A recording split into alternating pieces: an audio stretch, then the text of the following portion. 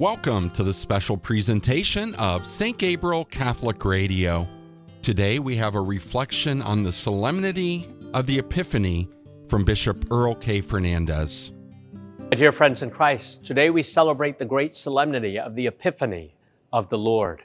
Traditionally, this was celebrated on January 6th, the 12th day of Christmas.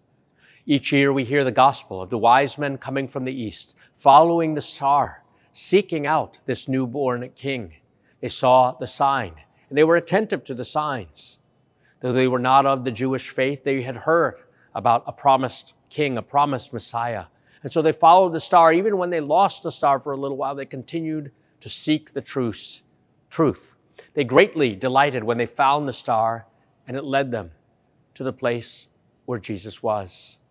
And like the shepherds of whom we heard last week, they found the mother and the child, and they worshiped and adored the child. They offered gifts of gold, frankincense, and myrrh. Gold recognizing his kingship, frankincense recognizing his divinity, myrrh anticipating the suffering and the burial that he would endure for our salvation. They were three kings. They were three wise men from the east. In this child, they saw more than a mere child, more than an earthly king. They saw the Messiah, the Redeemer, and they worshiped and adored him. The word Epiphany means revelation or manifestation. And very often, especially in the Christian West, this was the day when Christmas was originally celebrated. In the Christian East, this is the day also where even today, they celebrate Christmas. They exchange their gifts. Countries like Italy and Spain as well, they exchanged their gifts. Why? Because God manifested himself in the flesh, not merely to the shepherds and the Jewish people, but now to all the nations represented in the world through the three kings.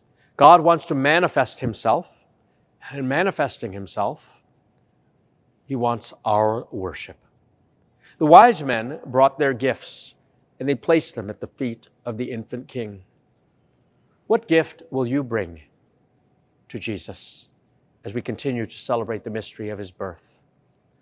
Are you like the wise men, always seeking the truth, always seeking the faith, always seeking the face of Christ, attentive to the signs of our times?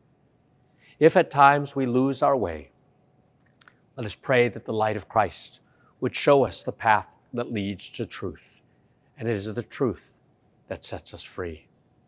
The wise men returned to their country by a different route, afraid of what Herod might do, not wanting to give the child up. This child was special. No mere child. He was the Lord. Come, let us adore him. Thank you for joining us for this reflection from Bishop Earl K. Fernandes on the Epiphany of our Lord. If you'd like to listen to it again or share it with others, please visit the Bishop Fernandes podcast page at stgabrielradio.com.